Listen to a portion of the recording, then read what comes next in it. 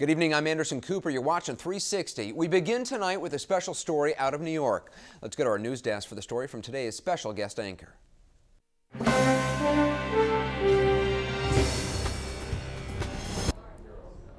Thank you, Anderson.